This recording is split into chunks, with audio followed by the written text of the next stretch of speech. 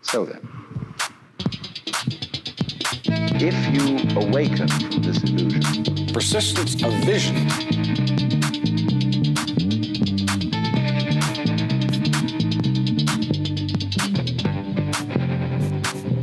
ladies and gentlemen, welcome to the Persistence of Vision podcast, speaking to all the children of the earth on land, sea, or in the air, and even in outer space, inspiring conversations through talking about books. Yes. I'm host LB Dio. And I'm Lance Fever Myers. Hello, folks. This is Persistence of Vision.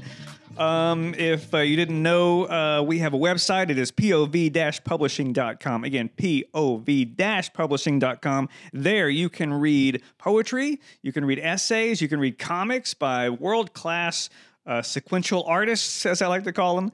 And you can see a link there to go order my book, which is called Why So Much. So go there. Again, the address is pov-publishing.com. Check it out. You can also listen to all our podcasts there. The links are stacking up. LB, who do we have today? Well, you know, Lance Fever, years ago, I wrote a book with my partner in crime, Lefty Lebowitz, called Invisible Frontier. And we assembled a crack team of scientists and non-scientists, of which I was the latter. And of the former, we had George Brazen Raisin Musser. George Musser is an editor, a scientist, a Cornell man, and of course, the author of the recent Spooky Action at a Distance, a book about quantum mechanics and its more bizarre permutations and connotations. George, we are very excited to welcome you to the show. Hello, George. Hi, I'm excited to be here. Thanks for joining us, man. I really dig this whole subject matter. It's quite arcane, but it's super fascinating. So tell us, what is Spooky Action at a Distance? Oh wow, where to begin? Let me just say that our assumption we make in physics, chemistry, biology, daily life generally is that we are spatial and temporal creatures, that everything that happens to us, that everything we do happens in space and time. We have a location, we reach out with our arm and we can touch things, or photons can pour into our eyes. Everything happens through space and time.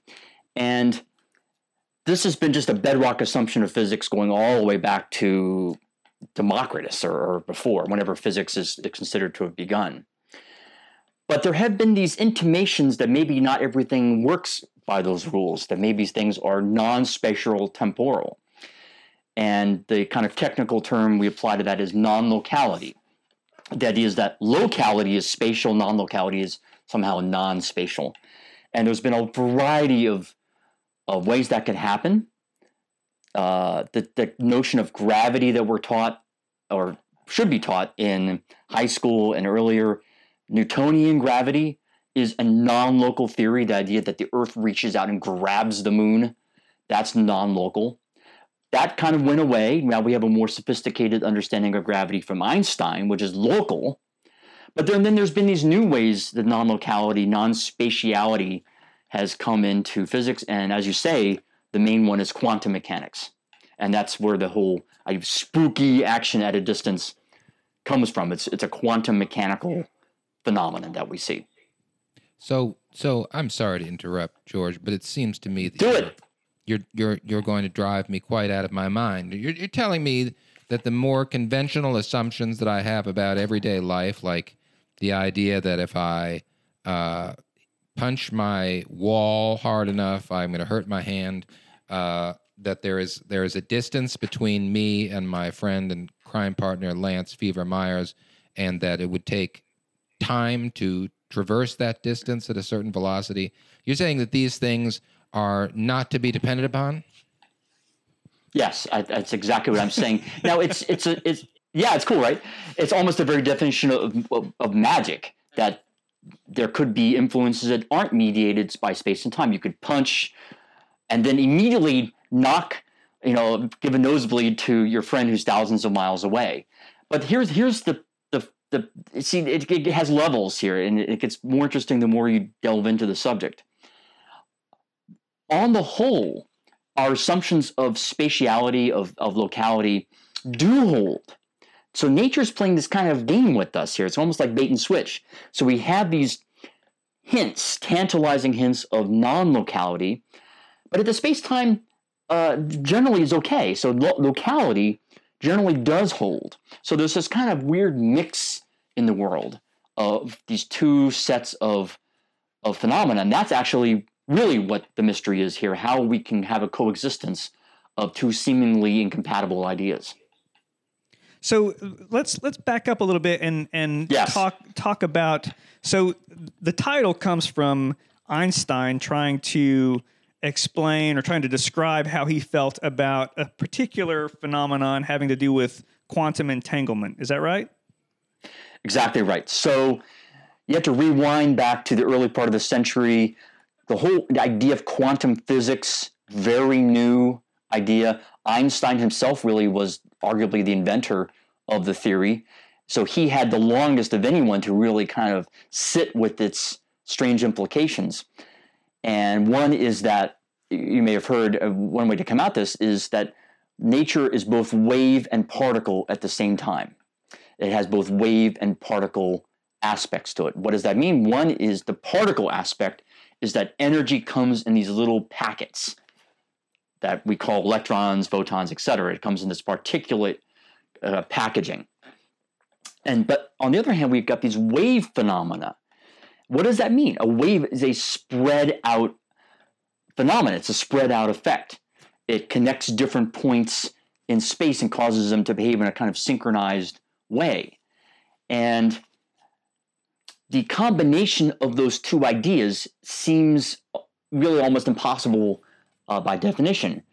And one way to think about it is that the particles are kind of having an influence on one another or even on themselves, because actually particles can influence themselves, and that's a separate question. But certainly different particles can influence each other at a distance apart from each other. This is where the whole expression spooky action at a distance comes from. Now, what's funny about this, and I actually talk about this a bit in the book, the idea of action at a distance has been around in physics for a long time, with gravity theory and with even electrical magnetic forces. It's kind of gone in and out of fashion. Einstein then called it spooky action at a distance because this kind of action at a distance you get in quantum mechanics is very different from the earlier kinds, and in some ways more insidious and kind of harder to really understand. Yes, you specifically mentioned a magical punch where I punch someone in a far-off place. It sounds extremely insidious. That actually, funny you say that, because that's the non-insidious version. If you could actually punch someone who's not actually connecting to your fist, you punch someone that's far from that. In other words, you're having this distance action on them. That would actually be almost easier to understand because you'd have this kind of straightforward, I get it. I can punch someone at a distance, or I can wave my wand and exert a force at a distance. What's happening with the spooky action at distance is kind of this weird melange, this kind of weird juxtaposition of distance effects and local effects at the same time. That's why it's spooky. That's why it has this added kind of element to it that is so weird, and it troubled Einstein so much. For instance, here's one way that it's spooky. We can have these particles that have these connections among them, between them, such that when you act on one, the other seems to be affected by that. But you can't use it to transmit a signal. You can't actually use it to punch your friend at a distance. You can't use it to exert any kind of influence. So on the one hand, nature allows this kind of violation of our spatial intuitions. On the other hand, it doesn't allow it. It's just, I don't know if I'm making any sense, but I'm trying to get across it's the combination of these two ideas that's the weird thing. Well, if you'll indulge me just a second here, I kind of want to get to the meat of it, the heart of. Okay, so yes, please. You create, and correct me if I'm wrong, because I am in no way a scientist here, but the way I understand it is you create somehow you at a common origin spot of origin, you create these two particles, and they fly off at different angles, but they have a common origin. Is that right? Mm-hmm. Yep, exactly. You got it. And those two particles are entangled partly because they had a common origin, the way that they were created.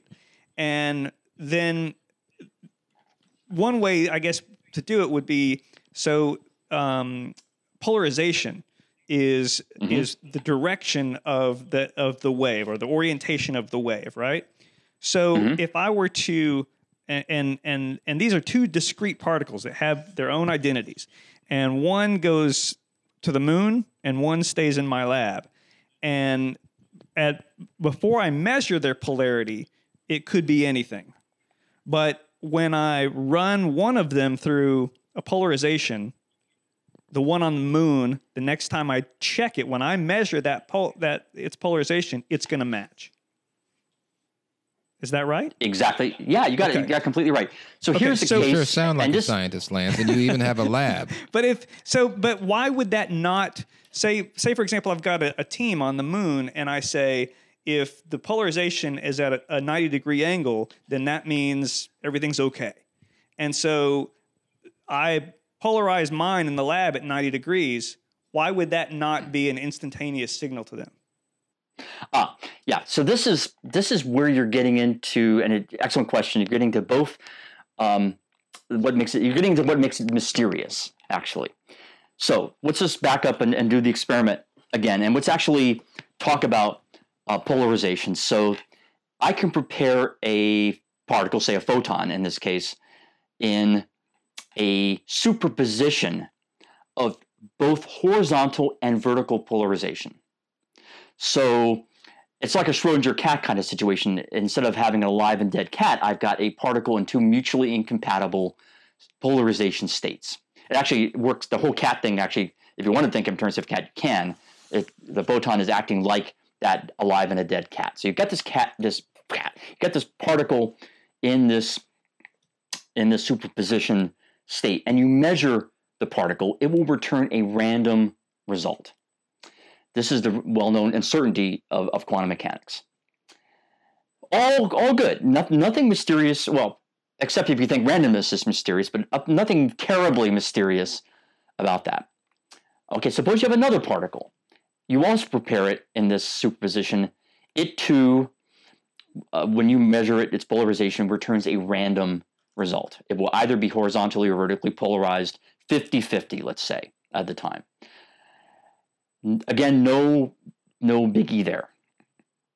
But the entanglement comes in because the randomness on both sides can be, it's what happens to one randomly is the same as what happens to the other randomly. This is very different from randomness that we encounter in daily life, and this is what makes it mysterious. Now, maybe I should back up and just give an elementary metaphor.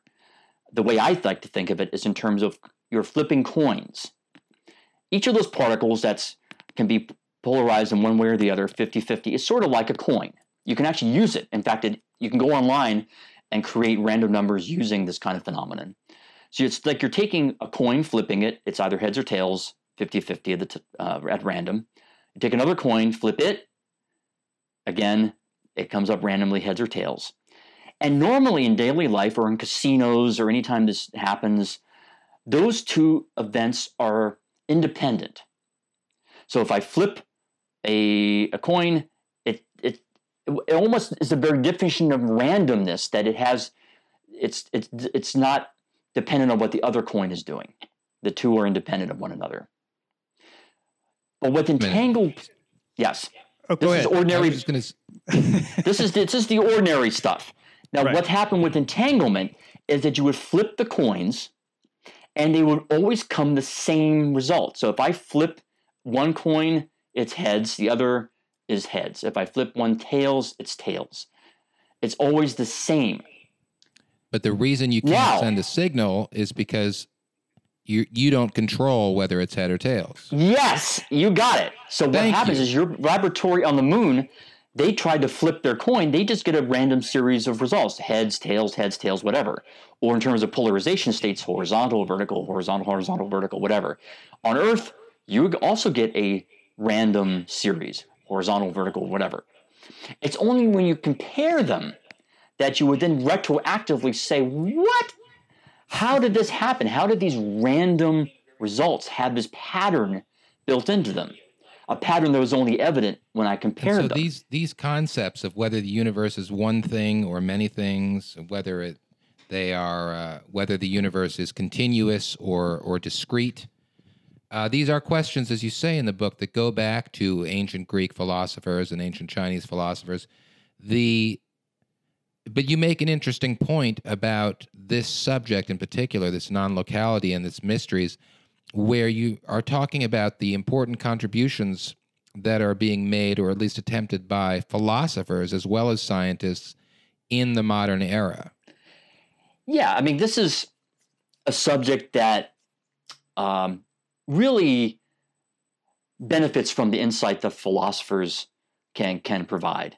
So, I mean, I think that's really whenever you go to the frontiers of science, physics, cosmology, biology, ethics, kind of ethics of biotechnology, for example, that's really where the philosophers can really help and are needed. And you see this not just in physics, you see this, as I said, in cosmology, brain science, and these other areas. So specifically in quantum physics, the worries that Einstein had raised and that Niels Bohr and the others of his time really did try to grapple with. Although those two men disagreed, they basically they were common spirits in this search.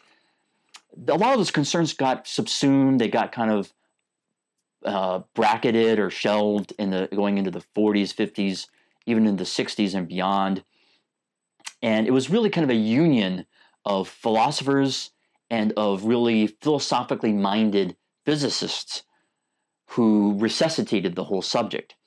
And really beginning in the 80s and 90s is really when this re-entered the mainstream of physics, again, due to kind of this pairing of philosophical thought and physical thought.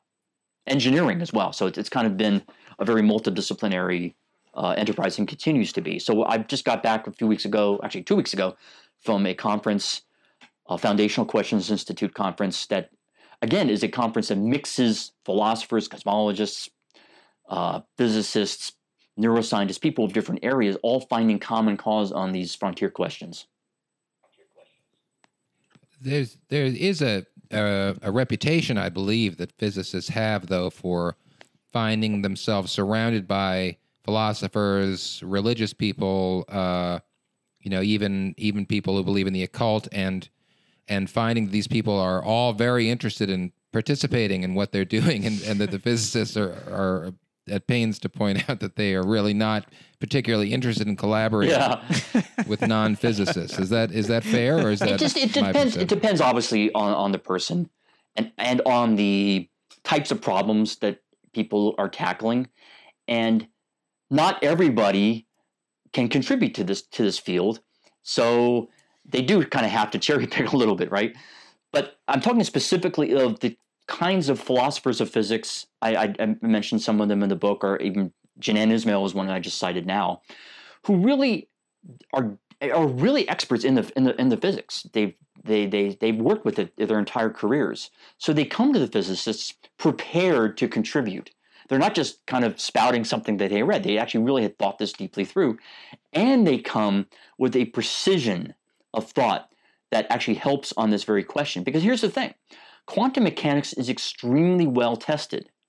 There's been no deviations of the theory. All the experiments that have been done prove its results. The question that quantum mechanics raises isn't an empirical one so much as an interpretive one. So it is one that actually demands careful thought and rethought of kind of what we already know. We just have to think about it in a new way. Hence, the philosophers are good at that. Now, in other areas of science where the question is more empirical, it's like, is it 5 or is it 6? We need to go and measure in the lab whether the value of that parameter is 5 or 6. You're not going to get much help from philosophical analysis. That's just something we have to go and find out. But this is a slightly different subject. This is a question that's interpreted by its very nature.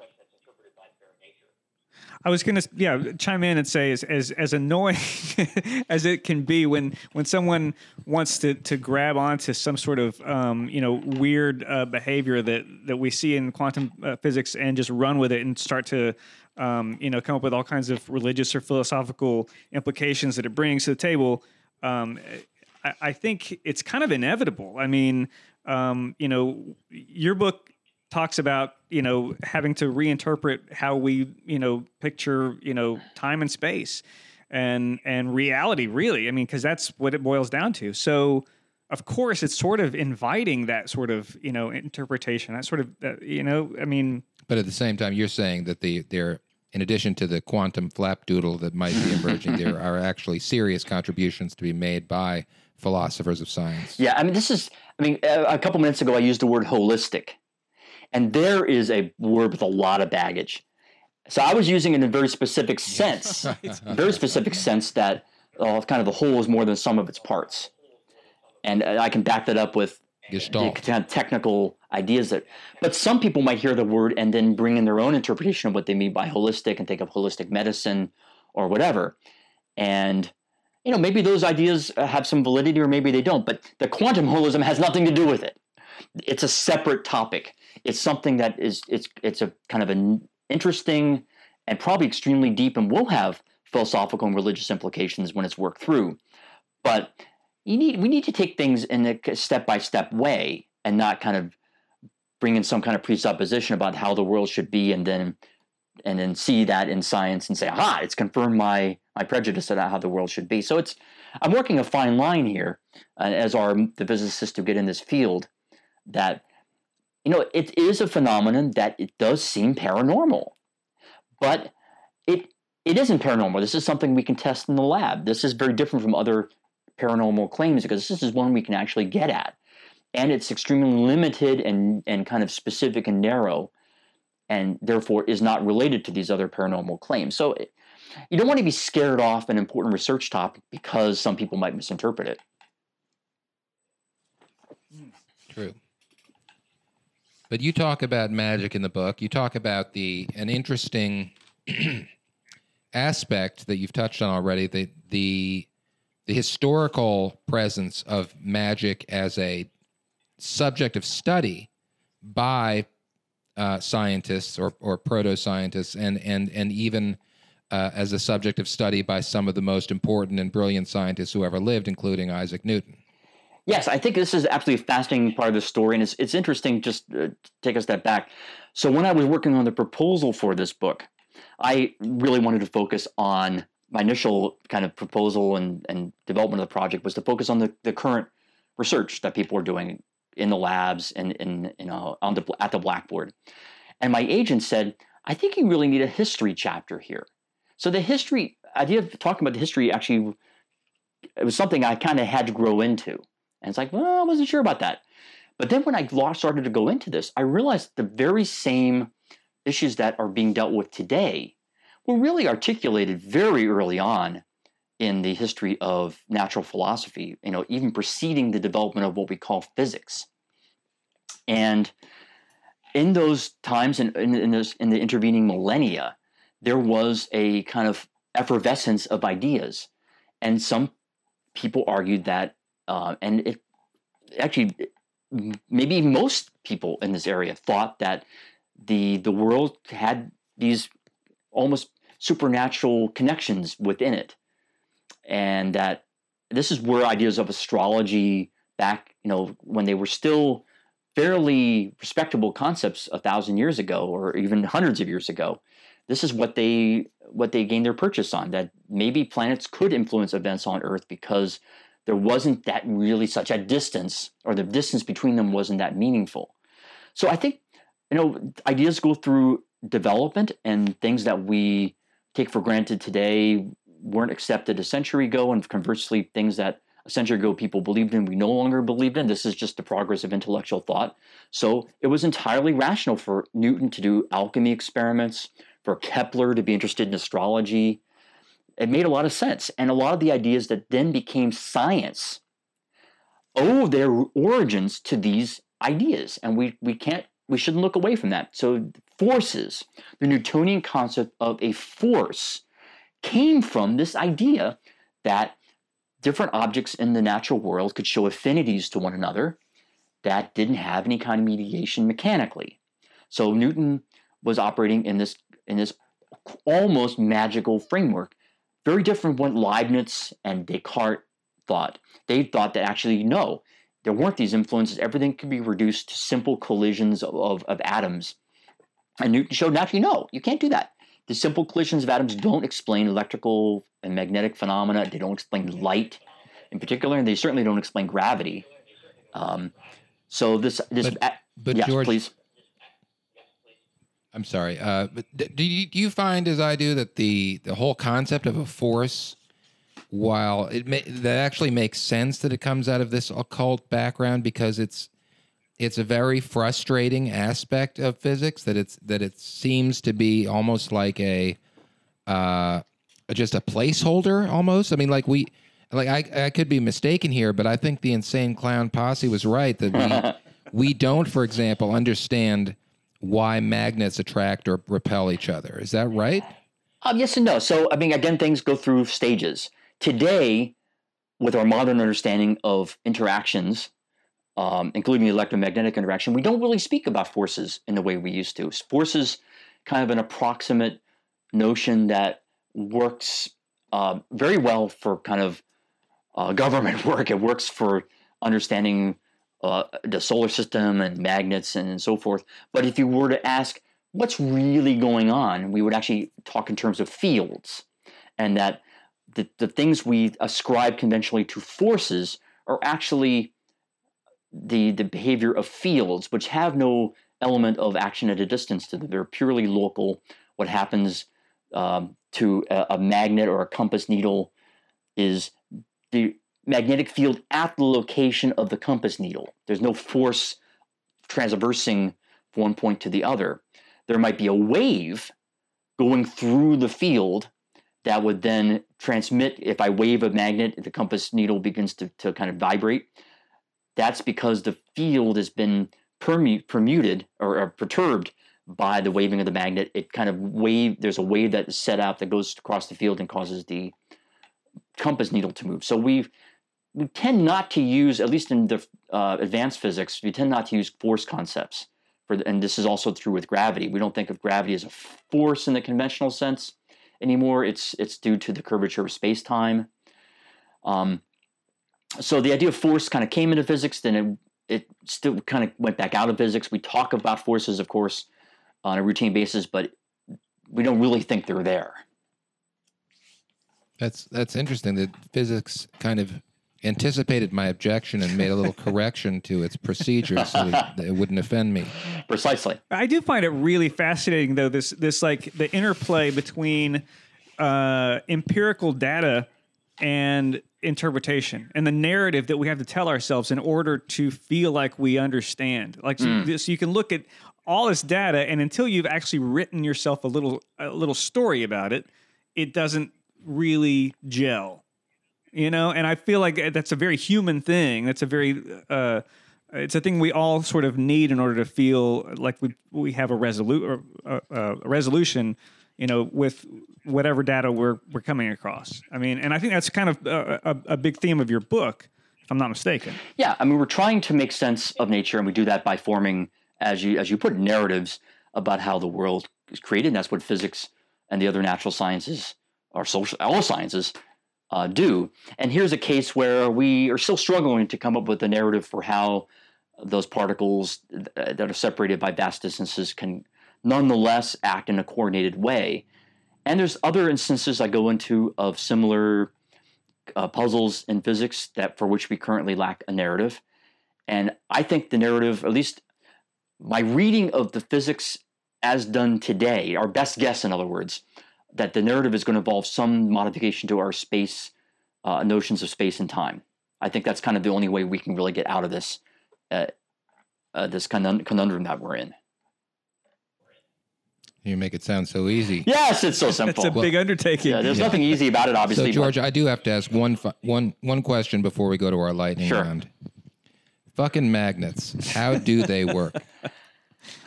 When I don't know if you want a tweet explanation or a deeper explanation. I think LB's got some sort of fixation with the Well, insane clown podcast. Listen, I'm going to be honest a here. Juggalo theme running through our podcast. Here's what drives me crazy. Yes, talk to me. Everyone makes fun. Listen, I'm not an insane clown posse fan, but everyone makes fun of really? them for saying magnets. How do they work? And my idea is, I don't think anybody knows how they work. Now, tell me if I'm wrong about that. Well, it's one of these funny things. What does it mean to really understand something? So, yes, we do have a description of how magnets work, as I said, based on modifications to the electromagnetic field. And magnets, unlike electrical forces, have this extra element of they involve motions of charges. So we have to understand those in a relativistic way, using Einstein's special theory of relativity. So yes, we can give a perfect explanation for why magnets work. But then you might ask, were you to be LB, why that theory? Why do we have electromagnetic fields? Or why do we have photons? And why do we have the electromagnetic interaction? And then I would say, well, it seems to come out of this electroweak interaction. You would ask me, what does that come out of? And there's going to obviously come a limit to my ability to provide convincing answers to you.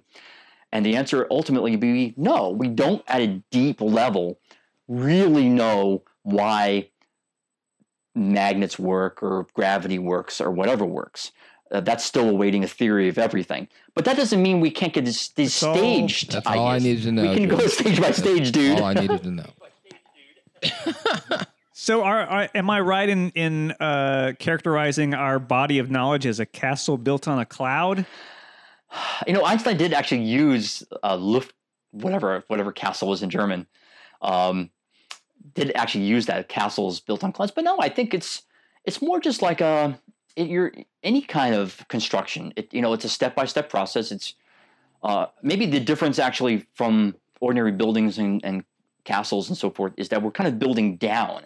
So we know what we see. We just don't know what the foundation that they're built on is. But there's something there. I mean, nature works. I mean, everything in the natural world, operates. So it's really us humans' problem in a way. It's not nature's problem. Nature is just going to go on and do what it does. It's our inability to really create a convincing narrative for ourselves that's making us perplexed. Building down. Beautiful. I like that. There you go. Well, you know what a favorite phenomenon of nature is? It's lightning. And that means it's time for our lightning round. Aw, Here it comes. that's funny. Here it comes. Oh, Are you ready? I'll do my best. Okay, here we go. All right. When was the first time you fell in love with a book? Oh, probably I was just before my living memory. But one book, I remember, I still have it actually all these years later. Watership Down. I loved that book when I was 8 years old or whatever that was. So a lot of those early books I remember were either books about space and the solar system or were novels. Okay. Good answer. I like it. Has a book ever changed your mind about anything? Oh, God, that's a good question. I mean, we humans, do our minds ever change about anything? I will say I can't think of a book that's changed my mind like 180 pivot, but books have softened my certainty. They make me question my own self-confidence in what I thought I believed. So I may not have turned and pivoted, but I certainly softened my view, and maybe I'm a bit more tolerant of people who have opposing views. Okay. I like it. Has a book ever changed your life? God. Well, in a narrow way, books on some of the early books on non-locality changed my career and made me write a book on non-locality. So certainly early when I was a kid, books on space and got me interested in space. So I don't know if they've changed my life in any other. My wife actually is a Victorian literary theorist, and I read some Victorian novels before she did, and that made me feel awfully good about myself. But also, she then went on to write some of her own scholarly work on those books that I had read. So I've always felt I maybe introduced her to her career choice as well. Sounds like she would be a good guest on the Persistence of Vision podcast. Maybe. Has a book ever... I'm sorry, what? No, go ahead. Okay. Has a book ever made you cry? Oh, George? I'm a I'm that kind of person. I tend to cry and I get very emotionally invested in TV shows and like books. that. So yes, pretty much any book with any kind of emotional outcome. You hear the sniffles. There's no crying in science, George. Yeah. Okay. Name a book you've read more than once. Oh my God. I actually haven't read a book more than once in a long time, but certainly books like To Kill a Mockingbird, I probably read 10 times when I was a teenager. The Hobbit, I probably read a number of times. Lord of the Rings, I think the one time was enough. I couldn't bear to go through that whole thing again, but some of those early iconic books I certainly read more than once. Lovely. Name a book you've read half of. Oh, it's funny you say that. So Just kidding. Daniel Kahneman's Thinking Fast and Slow is a book that I love, but I've never actually read it from top to bottom. I probably read the whole thing more than half, but I read it in piecemeal. I read chapter 1, then chapter 20. I bounce around in it, so maybe that qualifies. What's that David Foster Wallace math book? Everything and more. Everything and More, right. A Brief History of Infinity or something like that. I've read that halfway about 5 times. Next time you just need to start halfway through and then you're good. Oh, it gets to, the first half is incredible, but it loses me, and I'm just not smart enough for that guy. I took it back to the bookstore and I said, listen, I was told there would be no math. Gravity's Rainbow, I think I only got about halfway through that there's another one. Yeah. I'm there too, and I've read the first half of that multiple times. But okay, the final question, the $1 million question for you, George, is: do you have any poetry committed to memory? No, I don't. I'm terrible at this. I've got like song lyrics and things, but I never was a very good at memorizing poetry, and I've been kind of a black sheep in the family because of that. But I'm just not good at memorizing things, man. And maybe that's one reason. I think in the light I of think it's your one reason I went into physics. Fair enough. Because I couldn't memorize all the Of proteins. course, fair enough. You are not alone. Very few guests have actually graced us. Oh, with God, I'm sorry memorized to let you poetry. down. in the light of your scholarly achievements, we're going to allow you to recite some lyrics. Got any AC/DC in there anywhere? No. A little Irving Sorry. Berlin. Okay. Well, it has been wonderful to have you, George. And the book is fantastic. And anyone out there interested in the craziness of quantum physics should pick it up. It's a great read, and it really helps to explain it and explain why. Who was it? Feynman that said, if you think you understand quantum physics, you don't understand quantum exactly. physics. Yes. And I can't let you leave, George, without raising the alarm bell, though. There are going to be a lot of people who have listened to this interview and are going to say, well, I told you astrology and magic were real. Yeah. Do you have anything to say to them? I'm an empiricist, and I don't have any preconceptions going into this. If someone could prove that they occur, I would go with it. But the empirical fact is they don't. There's been no evidence of this, and frankly, a lot of the claims just kind of don't make any sense. But keep proving it. They've got an uphill battle. Extraordinary claims, extraordinary evidence, but that's my feeling about this. I come at it from a completely empirical point of view. You're a like it. scientist, a man of science. Thank you, George Musser, author of Spooky Action at a Distance, among many other, including I've always thought of sort of humorously titled Complete Idiot's Guide to String Theory. Aha. Good stuff. Thank you, very George. much. This has been Persistent of Vision podcast. Go to our website, please, pov-publishing.com. Buy my book, buy LB Dio's book that's coming out September 21st. It's called The Goddamn Fool. You can come to the release event at Malvern Books in Austin, Texas that night. Again, that's September 21st. Yes, and go to Amazon and buy George's book. Spooky action at a distance. Thank you, George. Thank you now. See ya.